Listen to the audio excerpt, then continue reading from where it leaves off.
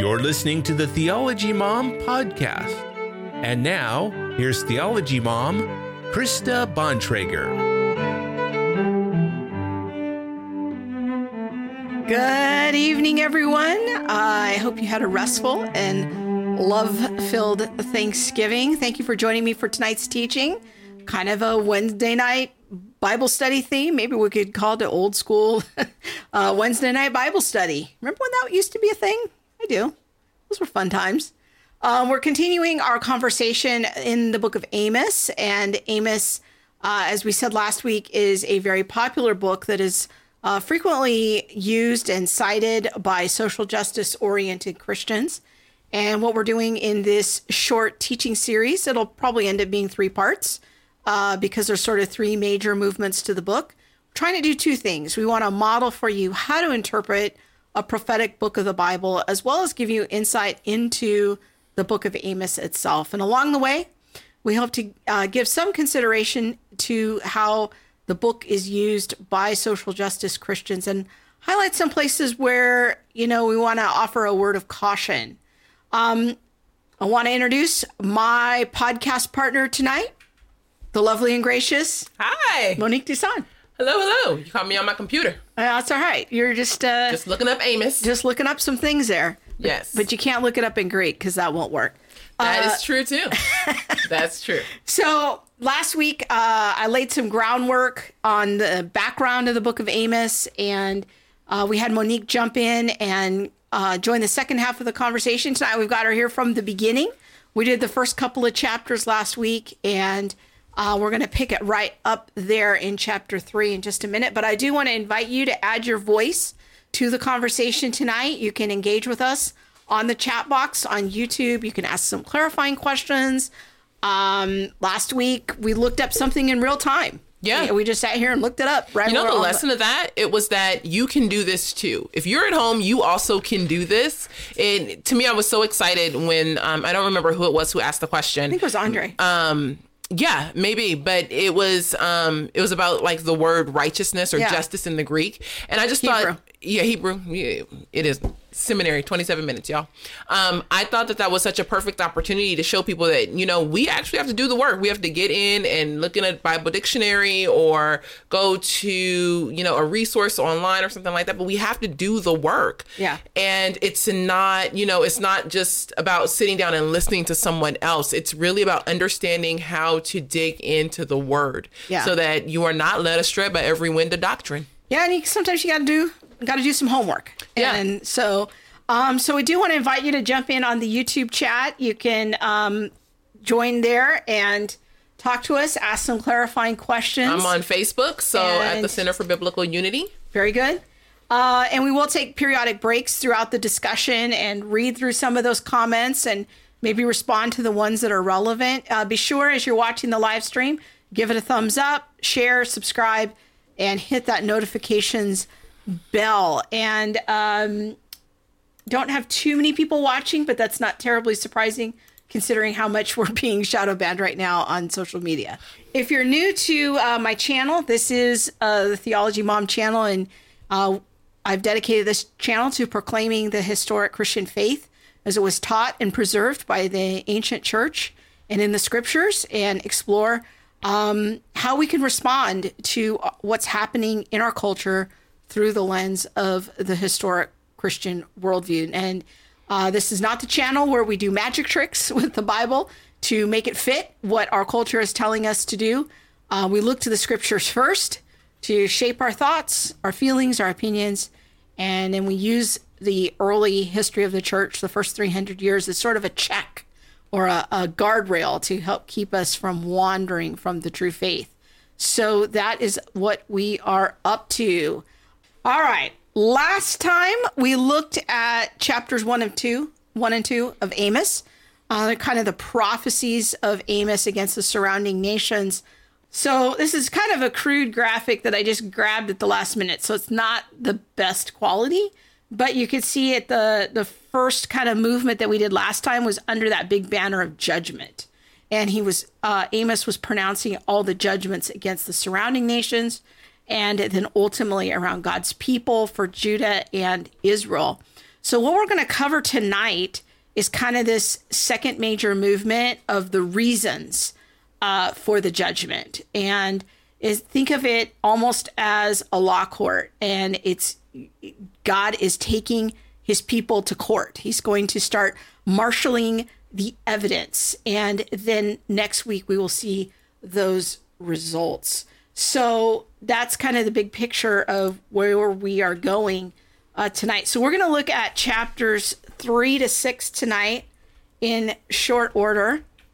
And so chapter 3, we're going to start off with that. And, I should probably say a quick word here. Like, here's another tip for interpreting the Bible. And I'm sure you've been learning this in your hermeneutics class, is the importance of reading in big chunks and reading them over and over again.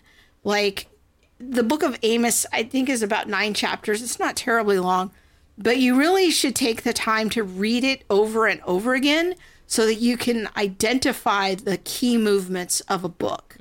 That's very important, to do your own due diligence. And so before you look at a verse, you've got to understand, you got to pull the camera back and look at the wide shot and figure out, okay, what's happening here? Yeah. And then zoom back in to, all right, now what is this verse saying? So that's a really important pro tip, that if you're going to interpret scripture, you've got to know the major movements of the book. So, like, for example, in the book of Ephesians, I've read Ephesians so many times that I can read a verse and go backward and forward, and I know the context. I know what the major movements are of the book. When you get to a book like Amos, it might be less familiar to you, but you've got to take the time to sit down and read through it a few times. So, good pro tip. Yeah, to identify the movement. So let's just go to chapter 3 here. We'll just jump right in. We don't really have a plan. We're just going to read some scriptures and talk about them. So feel free to jump into the conversation as we go here. So what we see in Amos chapter 3 is right off the bat, you see, what I want you to notice is these words, hear this word, people of Israel. The word of the Lord has spoken against you. So we know who it's to. It's to the northern kingdom. It's the people of Israel. And who it's from. It's the Lord speaking. And it's against the family that I brought up out of Egypt. I have chosen you out of all the families of the earth. Therefore, I will punish you for all of your sins. Now, one of the things we said last week is you have to read Amos through the lens of the law. So when it says, I will punish you for all your sins, like, what's that language there? What does that remind you of in verse 2? I have chosen you out of all the families of the earth. Therefore, I will punish you. What's the connection between those two ideas? Do you know? I don't, because what immediately comes to my mind is something from the New Testament. For you, you are a chosen generation, a royal priesthood. But that is looking at, I feel like, how Israel was potentially like a type or shadow of what Christians are today, of God's chosen people. But that isn't doing anything for Amos. But that's a really good intuition. That's a very good intuition. So let me break this down for you a little bit, because this is a key part of interpreting a prophetic book. So notice this language here of, I brought you up out of Egypt and I have chosen you from all the families of the earth. That is supposed to hearken the reader back to the covenant. One of the key features of of covenant language is when God says, like, who I am, who you are, and a brief history of our relationship. So what you often see in the law is, I am the Lord your God who brought you out of slavery, out of the land of Egypt. And now I'm making this covenant with you. So this is highly covenantal language of, we have an agreement here. I'm the king, you're the servant. Okay? Therefore, I will punish you for all your sins. So last week we talked a little bit about Deuteronomy 28 and do you remember what that section is? Deuteronomy 28? The blessings and the curses. That's right. The blessings and the curses. You have to understand that framework in order to understand the prophets. So what he's saying is, I'm the king. Here's our history. I brought you up out of Egypt. Here's who you are. You were my chosen people. We had this special family relationship, but you've broken our agreement. And so now I'm going to bring the curses on you. Okay. So that's what's going on here. So this kind of marks a transition to set up for what's going to happen now. Because remember, he's taking him to court. So let's scroll down to verse 9 in this next chunk. So remember, we talked last week about the importance of geography. The geography is a big part of Amos. Proclaim to the fortresses at Ashdod and the fortresses of Egypt, assemble yourselves on the mountains of Samaria, and the great unrest within her and the oppression among her people. They do not know how to do right, declares the Lord, who store up in their fortresses what they have plundered and looted. So Samaria in verse 9 is a short way of talking about the entire northern kingdom. Could we go to the map? So you see up here where it says Samaria, that was the capital. So it'd be like Washington, D.C., being a representation for our whole country. It was the capital. It was the power center. It was where the kings were. And so God's saying, here's what I have against you. You've looted, you've plundered. He's going to go through a whole bunch of sins. All right, let's go back to Amos here. Therefore, this is what the sovereign Lord says.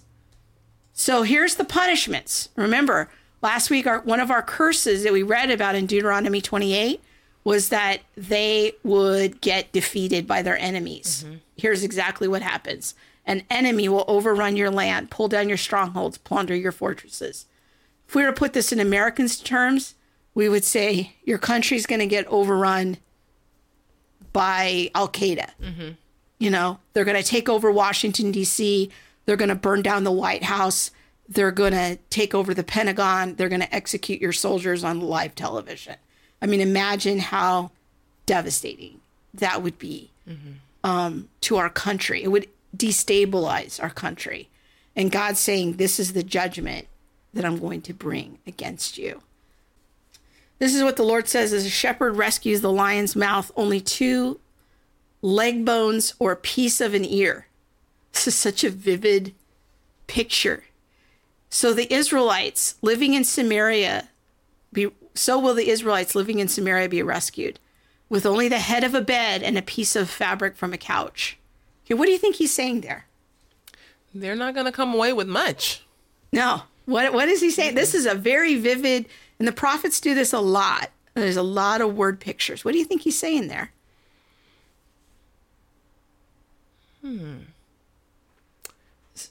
So if a shepherd is trying to rescue his sheep from a lion, what's going to be left? Nothing.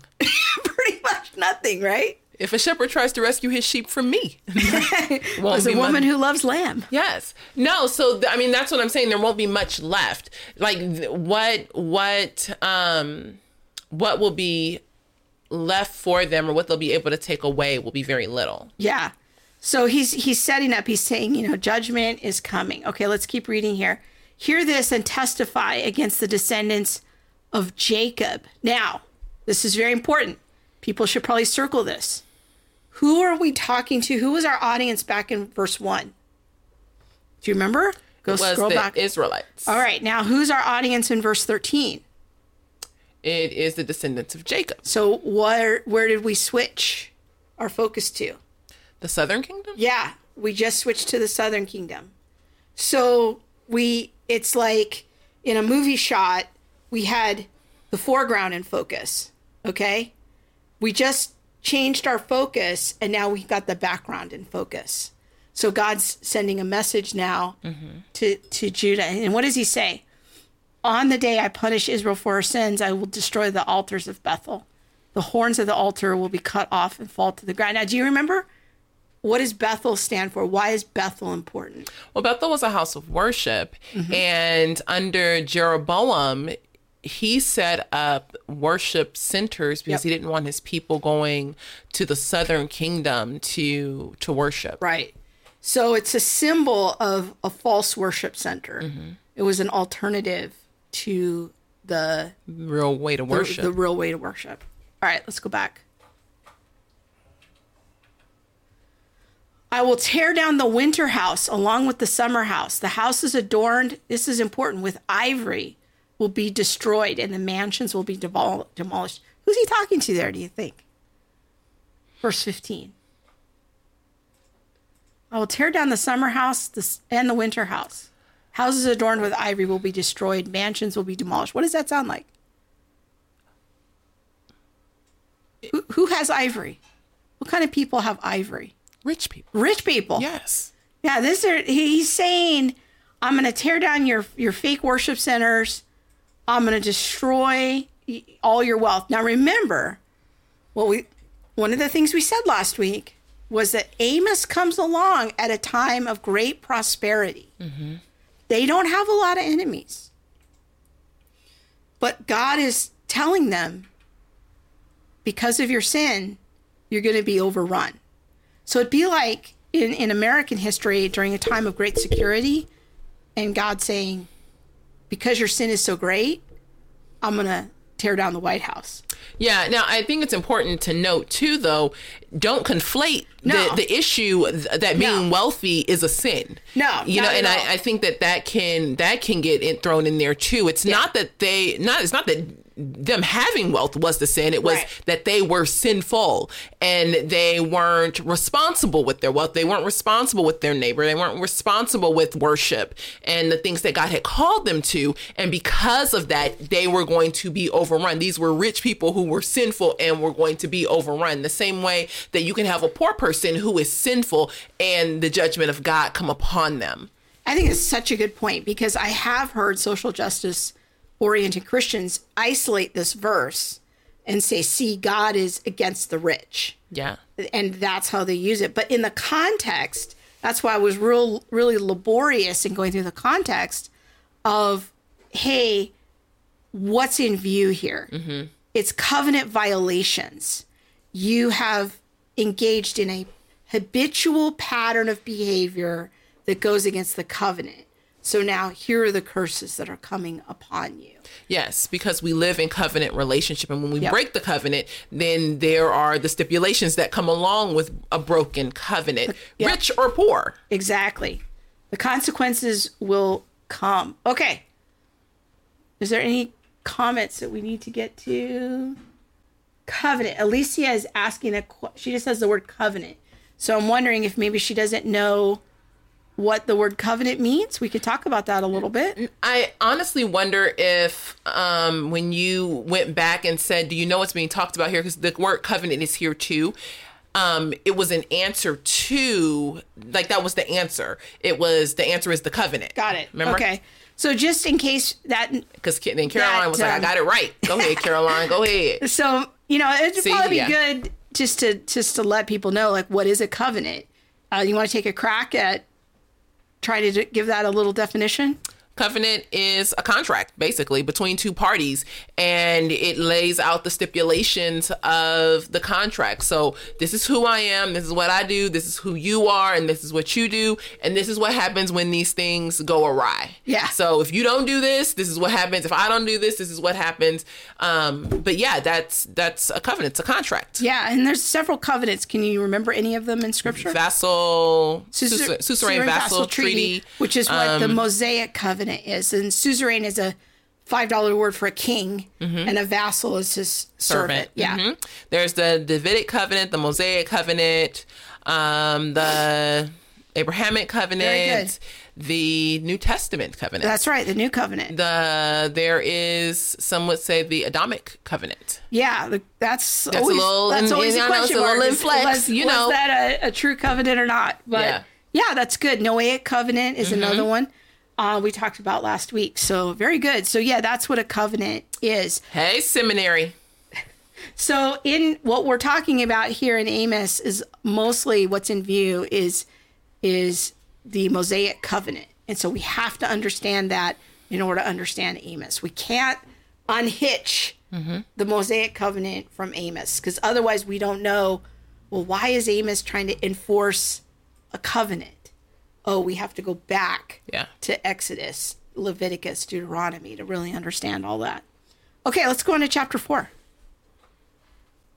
We're going to scroll down to verses starting at verse 4. We can't go through everything or the podcast would be 45 hours. So I just kind of picked some highlights here. So now here it says, go to Bethel and sin. Go to Gilgal and sin yet more. Now, what is the sin? Now, we just said, what is the symbolic meaning of Bethel? Okay, that's an alternative worship center. Gilgal is another prominent city in the north. So what is this sin? Go to Bethel and sin. Bring your sacrifices every morning, your tithes every 3 years. Burn leavened bread as a thank offering. Brag about your free will offerings. Boast about them, you Israelites. Okay, we're talking to the northern kingdom. For this is what you love to do, declares the sovereign Lord. Okay, so context. Context is our friend. It's not a condemnation for being rich. What is the condemnation? It's that they are engaging in false worship. But what I often hear social justice people do with these verses is say, see, we can just throw away the old covenant. It doesn't pertain to us. God doesn't even like sacrifices. See, these things are, he doesn't even want us to bring sacrifices. He doesn't care about them. But that's not what's being said. What is the symbolic meaning of Bethel? What is the context? It's not, the problem is not the sacrifices per se. The problem is that they were false sacrifices, false festivals, false. They just made it up. You can just make up. Let me just, go over here to the little porta potty and go to church. That's no. But I mean, essentially, that's what it's like before the Lord. It's like he gives us very clear instructions on how to worship him, and we can't just desecrate what he's given us by creating something that we think is easier, better, more right, whatever. Yeah. Like, we can't do that. And so I think that could be a very hard description to be like, well, the Lord gave us a temple and we went to a porta potty, but it is very similar in the idea that it is completely unholy. It is completely out of the parameters of holiness for us as the subjects to think that I now can set up a worship site or a temple and just kind of do my own worship when God has been so clear in how we are to worship, and that the holiness of his temple is not something that can be replicated. Yeah. So someone's asking, Candace is asking a great question on YouTube. In the law, wasn't leavened bread not to be offered? That's a great question, Candace. And this highlights another really important study tip. Well, we mentioned last week, but you're demonstrating it really well, which is ask questions, lots and lots of questions.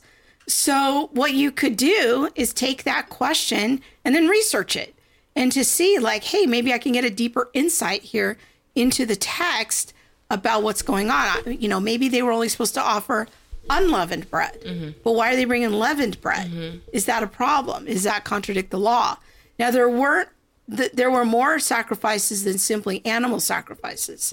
There were also grain offerings. So that's a great opportunity to research that more.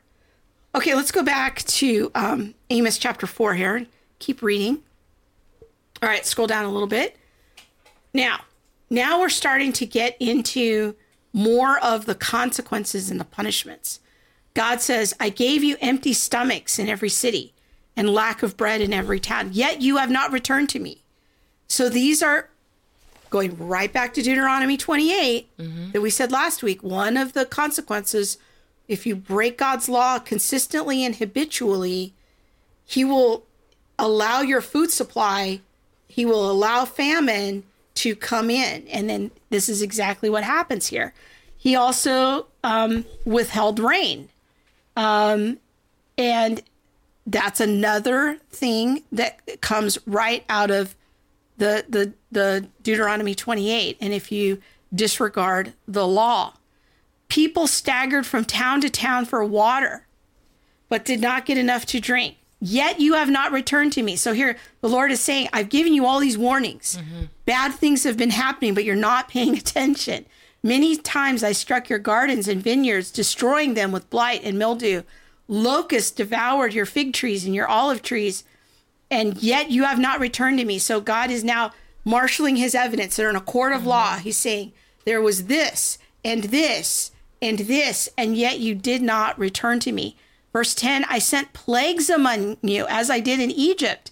I killed your young men with the sword. I sent you out to war, and you got defeated. I filled your nostrils with the stench of your camps. There were so many dead bodies that it stunk, and yet you have not returned to me. Yeah. I overthrew some of you as I overthrew Sodom and Gomorrah. You were like a burning stick snatched from the fire, and yet you have not returned. You have not returned to me. This is what I will do to you, Israel. So he's saying, I've warned you. I sent all the consequences. Now we're going to go toward more severe consequences. This is what I'm going to do. Prepare. How would you like this verse? How would you like God to say this? Prepare to meet your God. So it's like, that's it.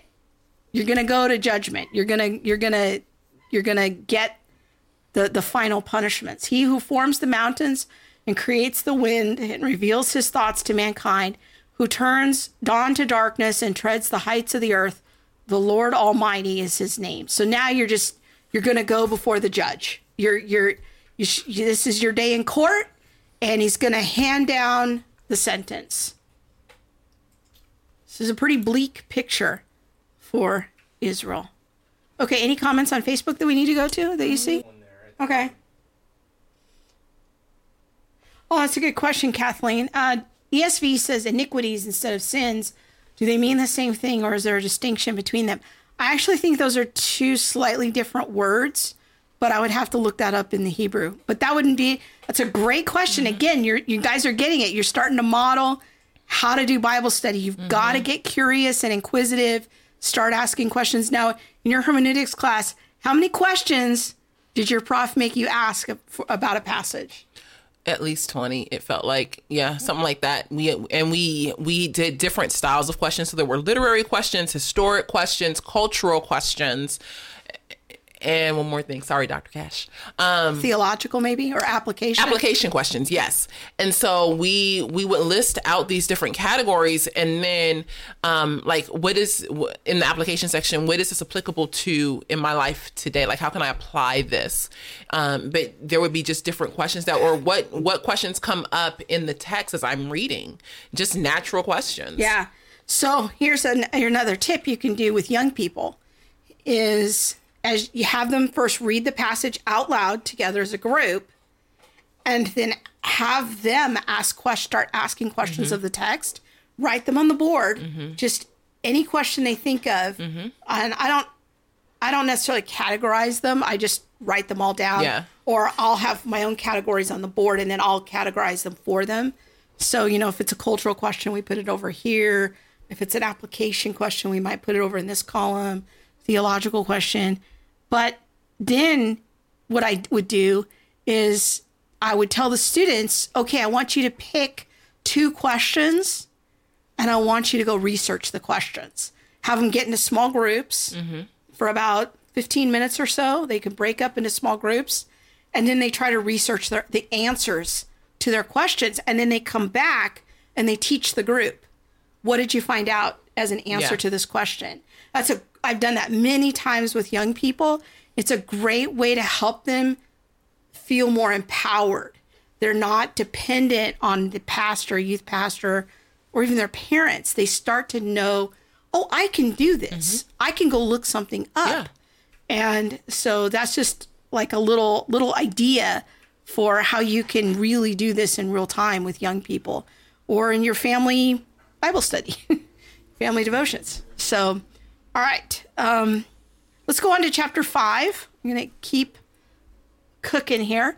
So now we're going to have a lament. Now, laments are all over social justice right now. Yes. So another way to think about a lament here is it's like a funeral dirge. God is going to pronounce Israel's funeral. He's going to give this poetic lament over Israel. And fallen is virgin Israel, never to rise again. Now, there's a lot of marriage imagery between God and his people. And so he's saying, like, we're getting a divorce, basically. And we're not going to get back together ever. And no one will be there to lift her up. This is what the sovereign Lord says to Israel. So it's going to go into this. And so this is really God's pronouncement of the ruin of Israel that's coming and the judgment that is coming to them. So let's look at verses 4-6 here. This is ones I thought was particularly interesting. This is what the Lord says to Israel: seek me and live. Now, what is this? Where are these two cities again?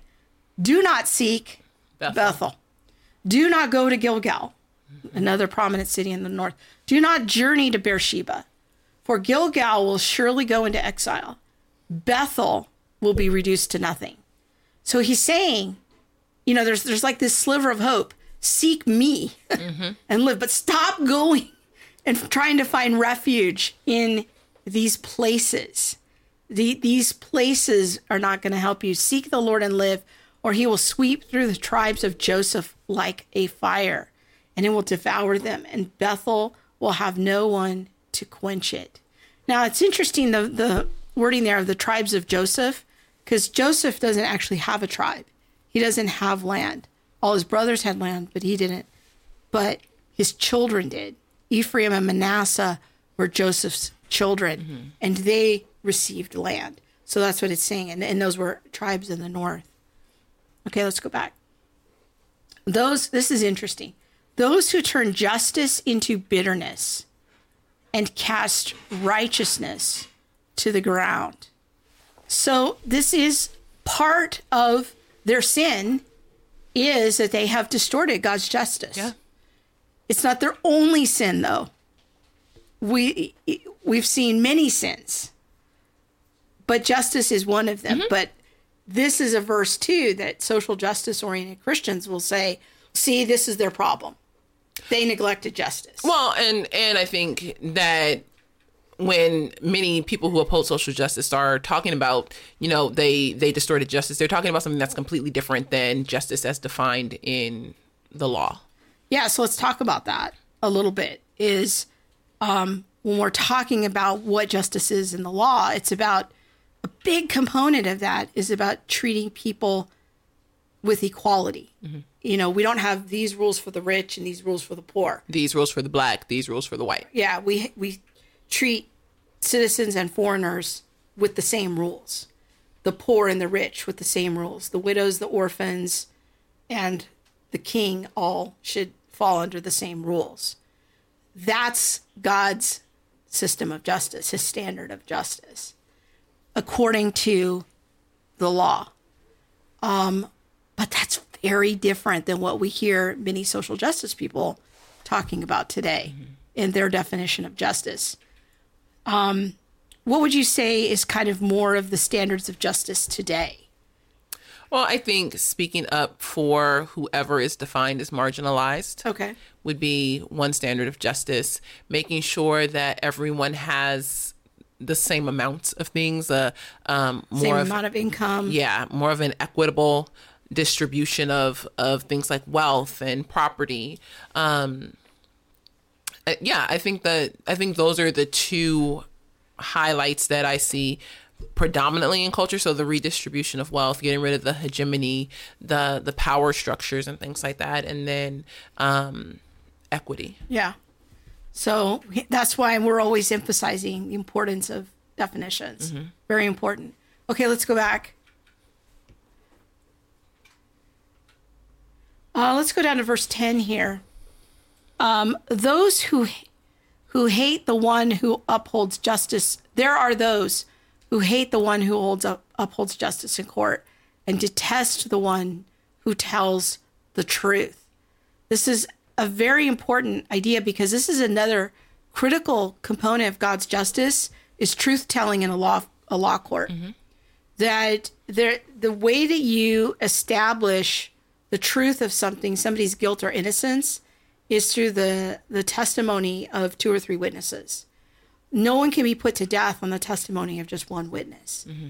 And so telling the truth in a law court is vital. And so that is how we uphold justice according to God's law. But he's saying those who hate justice detest the one who tells the truth. Yeah. You know what I think is interesting is as we talk about justice and like the law and things like that, and how justice is in equal weights and measures and all of that. Justice on the social level, I would say I would say social justice is only justice. Social justice is only social because it involves people, but social justice itself flows out of our covenant relationship to one another. So it flows out of our personal righteousness. It's not that it's very different. Like I would be treating, the way I treat someone should be just. Does that make sense? Is that correct? Yeah. Like it's the way that I am participating with someone out of personal righteousness leads directly into that realm of justice that we're talking about. So I'm not going to cheat someone. I'm not going to steal from them. And in a court of law, that stealing could be looking like stealing a vote away from them or stealing a decision away from them. We act in personal righteousness. And so I feel like this goes into, when we talk about justice in the law, we can't do that outside of really looking at how we participate with one another through our own personal righteousness. Yeah, that's so important because there are 2 Hebrew words for justice. And one of them does seem to more focus on that personal righteousness element of how do I treat my neighbor? How do I treat them in my everyday life? And by your neighbor, I also mean your family members. Mm. Like, am I treating my family members, in a way that is in accordance with God's standards? But then if people become corrupt, then there's the opportunity to go get your case heard, to have a judge who will look at the evidence and render a verdict. And this is how God has set things up. He's put sinful humans in the position of being a judge. But this is why judges need to be righteous. Mm-hmm. There's a lot of verses in the law about corrupt judges. The reason for that is that if you have a judge who takes a bribe from a rich person to slant a decision a certain way, that disadvantages the poor person, and they're not having their evidence weighed impartially. It's not that God is on the side of only the poor. It's that he's on the side of whatever side is not getting their evidence heard impartially. And so the rich can more easily bribe judges. But that's why it's so important that we have rulers and judges who are so righteous, they're unbribable. Mm-hmm. You can't buy them. Because rich and poor should both have the opportunity to have their evidence impartially weighed. That is God's justice. God's justice is not about advantaging the poor over the rich. It's about being on the side of people who are not getting their cases properly heard. Yeah. That's a big issue. I did a whole podcast about that a couple months ago. I've got a question on verse 10. Oh, okay. The ESV says on verse 10, they hate him who reproves in the gate. How does that compare to the translation you're reading? The ESV is probably more literal. What the NIV is doing is, if we could go back to the NIV for a second, I can show you what's happening there. Those who were at the gate were the judges. That's a way of saying going to court. You would go to the gate. And that's where the judge would be. And you could have them hear your evidence. What the NIV is doing is just explaining rather than translating. And so it's saying in court. But what it's talking about is, yes, the ESV is probably more literal in saying go to the gate. But that's their way of saying go to court. Because that's where you would find the judge, that he would be at the gate. Are biblical equality and equity definitions different than current social justice definitions? That is a very good question. That is a good question. That's something that we're kind of still trying to understand and think through. I think I'm still thinking through the equity portion and you know what that looks like, because I honestly don't know that I believe that everything should be equitable. I don't see equity in scripture that, you know, that everything needs to be the same, everything needs to be distributed equally and things like that, like or no, because that's kind of the social justice definition of equity, is kind of equal outcomes. Mm-hmm. But that doesn't seem take into account laziness. It doesn't seem to comport with scripture, which is based on principles like sowing and reaping and that sort of thing. And there's no prohibition against being rich. No. We see in scripture there's righteous rich people and unrighteous rich people, but there's also righteous poor people and unrighteous poor people. Mm-hmm. The issue is the righteousness. Yeah. How do you live in your station and condition? Mm-hmm. We don't see this injunction to equalize all incomes in scripture. I think a lot of it has to do with definitions too. You know, do I believe that men and women are equal? Sure, I do. But does that now you have to get into the more nuanced pieces of, well, what are you saying with equal? Do I believe that men and women, you know, stand before God in the same way, that he loves us? He isn't holding my brother to a higher standard than he's holding me because I'm the female. I don't believe that. I think that he loves us the same. But what you'll see more in the social justice narrative is that men and women are equal. And that means that they should be doing everything the exact same way all the time. And I don't know that I believe that. Anymore. Yeah. You know, like, I don't. I think the Lord has really kind of shown me some things. I've had some conversations with people. I wouldn't say that I wouldn't go down the road of egalitarian versus complementarian or things like that. But I do believe that we have very specific roles as women, and men have very specific roles. Does that mean that we're unequal? No, it just means that we've been given different roles. Right. But within society and the social justice movement, it would say, well, we are completely equal. And because we're completely equal, we should have completely equal pay.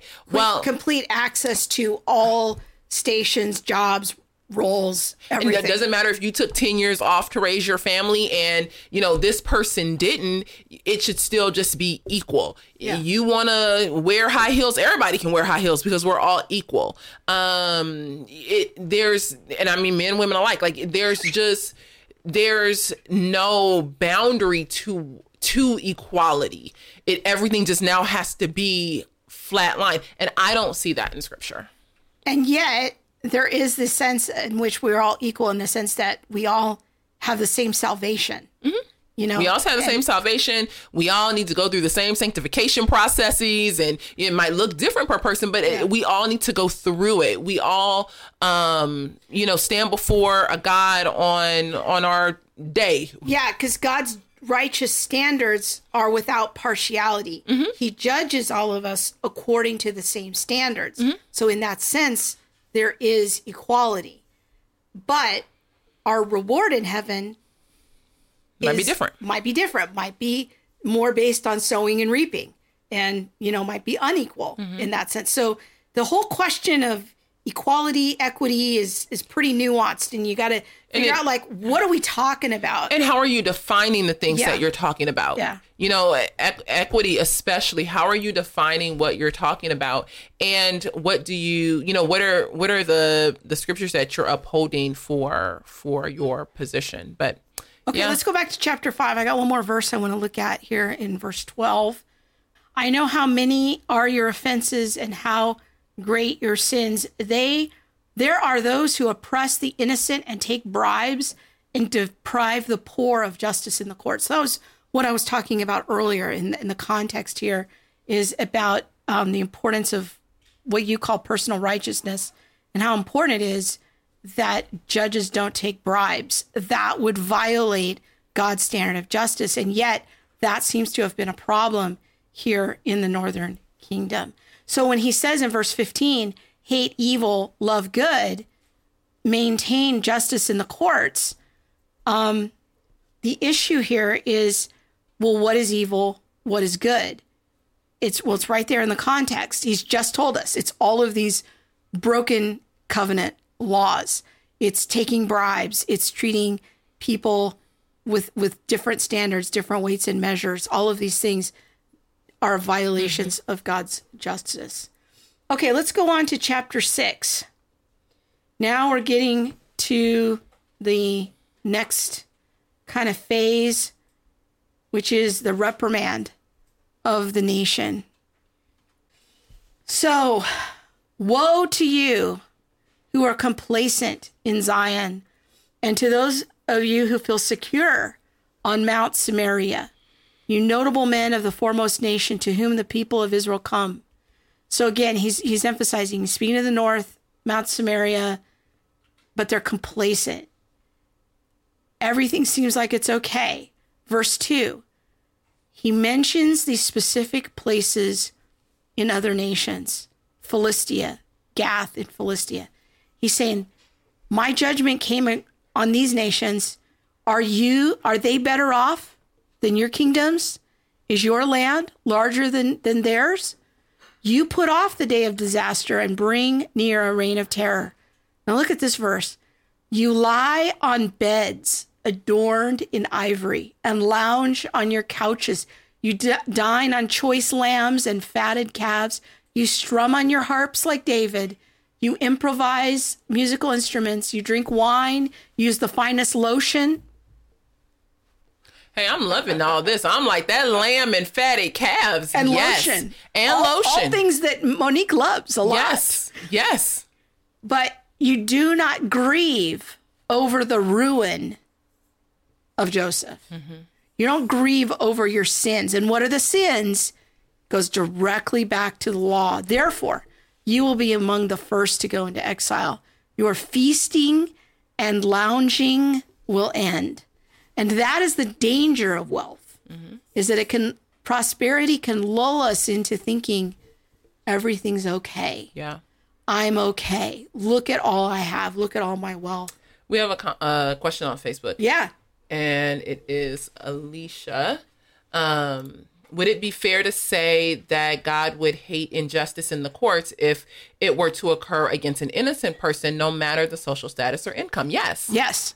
He's again, wealth isn't the issue. If you go to a court and you have a judge who may have a heart for people who are in poverty or for the poor, and he alters every judgment in favor of the poor, there's an injustice against the rich. Because it says in scripture, you shall not favor the rich or the poor. So equal weights and measures, not showing partiality. These are all different ways that the law is talking about the same thing. Yeah. And God is not partial. Mm-hmm. And he uses the same weights and measures to judge us all. And the same thing would be said if you go to a court and you have a judge who favors minorities. That's an injustice against anyone who is not a minority, So again, it isn't that injustice only happens to the poor, the marginalized, the oppressed. I think God puts very strict stipulations and words in scripture to protect those classes of people because it is easier for them to fall prey to, injustice or fall prey to an unequal system. Yeah. But the heart of the matter is that he doesn't want anyone treated that way. Yeah. Okay, we've got a few more verses here in chapter 6 to get through. Sovereign Lord has sworn by himself, the Lord God Almighty declares, I abhor the pride of Jacob, detest his fortresses. I will deliver the city and everything in it. Now listen to this. This is crazy. If 10 people are left in the house, they too will die. And if the relative who comes to carry the bodies out of the house to burn them asks, who asks anyone who might be hiding there, is anyone else with you? And he says no, then he will have to say, hush, we must not mention the name of the Lord. So the picture here is all these people die in the house. Somebody comes in to bury them and says, wonder if there's anybody else in here. And he says, don't mention the Lord. That's how corrupt it is. Even in that much distress, we're not going to call out on the Lord. For the Lord has given the command, and he will smash the great house into pieces and small houses into bits. Whew, this is a bleak picture. Let's scroll down to verse 14 here. For the Lord God Almighty declares, I will stir up a nation against you, Israel, that will oppress you all the way from Lebo Hamath to the valley of Arabah. So they're gonna go away. They're gonna leave their land. That is what is on the horizon for them. So this is God's case. This is the evidence that he is marshaling against Israel for why they are going to go into captivity eventually by the Assyrians, but really disappear from history. Yeah. They're not gonna be restored to their land. So somebody private messaged us on Facebook, and I just want to make a quick comment about the difference between a covenant and a treaty, or a contract. These are words that, seem sort of synonymous. This person was taking issue with using the word contract instead of covenant. I understand, but I think that covenant is more like the biblical word. It's a little bit different than what we look at today as a contract, but it's similar enough that I think it helps people to build a bridge to the modern context, if you will. I'm the layperson in this group, but I'm just the ordinary. Yeah, it's all good. And I think that what's important to understand is that there's different kinds of covenants in Scripture. Mm-hmm. Like the Abrahamic covenant is interesting because Abraham's job is basically just to trust and obey. Mm-hmm. Like there's not a lot beyond that. Trust and obey. God tells him to leave Haran, he leaves Haran. That's the obedience part. It says in the New Testament that he believed and it was counted to him as righteousness. That's the trusting part. So in that situation, God swears by himself, and he is both the covenant like guarantor and promiser, and everything is on God. Abraham's only role is to trust and obey. When we get to the Mosaic covenant, it's much more of like a suzerain vassal treaty, like we said before, of a king and a vassal. There's history given, there's promises made, and then there's stipulations. Here's what you must do. And then there's the threat of curses and the promise of blessings if everybody abides by their part of it. So covenants is an interesting thing in Scripture, but I do want to encourage you, if you want to dig into these matters deeper, go get the book, How to Read the Bible for All It's Worth, by Gordon Fee and Doug Stewart. And it's a very accessible book. There's a whole chapter in there on how to interpret the prophets that'll go like deeper and build on the principles that we've done here in our study. There's a whole chapter on how to interpret the law and more about suzerain vassal treaties and what that is. It's a great book. It'll give you a lot of tips on how to interpret the Bible, and probably one of the most pivotal and important books I've ever read in my life. I read it when I was probably like 24, and it was so helpful to me. So yeah, so if you want to dig deeper, go read How to Read the Bible for All It's Worth. Okay, we're going to put a bookmark in it right there, and we will come back next week with part 3. Hopefully that'll be the end as we work our way through the rest of the book. In the meantime, I want to encourage you again, read through the book of Amos. Mm-hmm. Try to do that this week. Maybe read through it a couple times. Also, on our podcast on Saturday, we are going to be talking about how to understand the different Bible translations and how to choose a Bible translation. Like, tonight we saw the NIV says this, but then the ESV says that, and NASB will say something different, and then the Message and Passion translations will say something completely different. So how do we make sense of all this? And what is the translation for you or for me? And all the things. So so tune in on Saturday. Be sure to share the show. Really, the shares are so vital right now. Give it a thumbs up. Our content is just being severely blocked by a lot of platforms right now. So sharing the show helps us overcome those algorithms. So we really need your help in sharing the show and helping us to overcome that blocking that we are receiving right now. So we want to thank you for watching. We hope you're finding this helpful. And good night. We'll see you next week.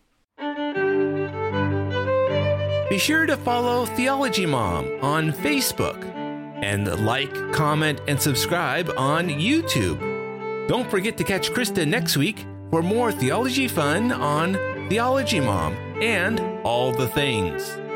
Thanks for listening.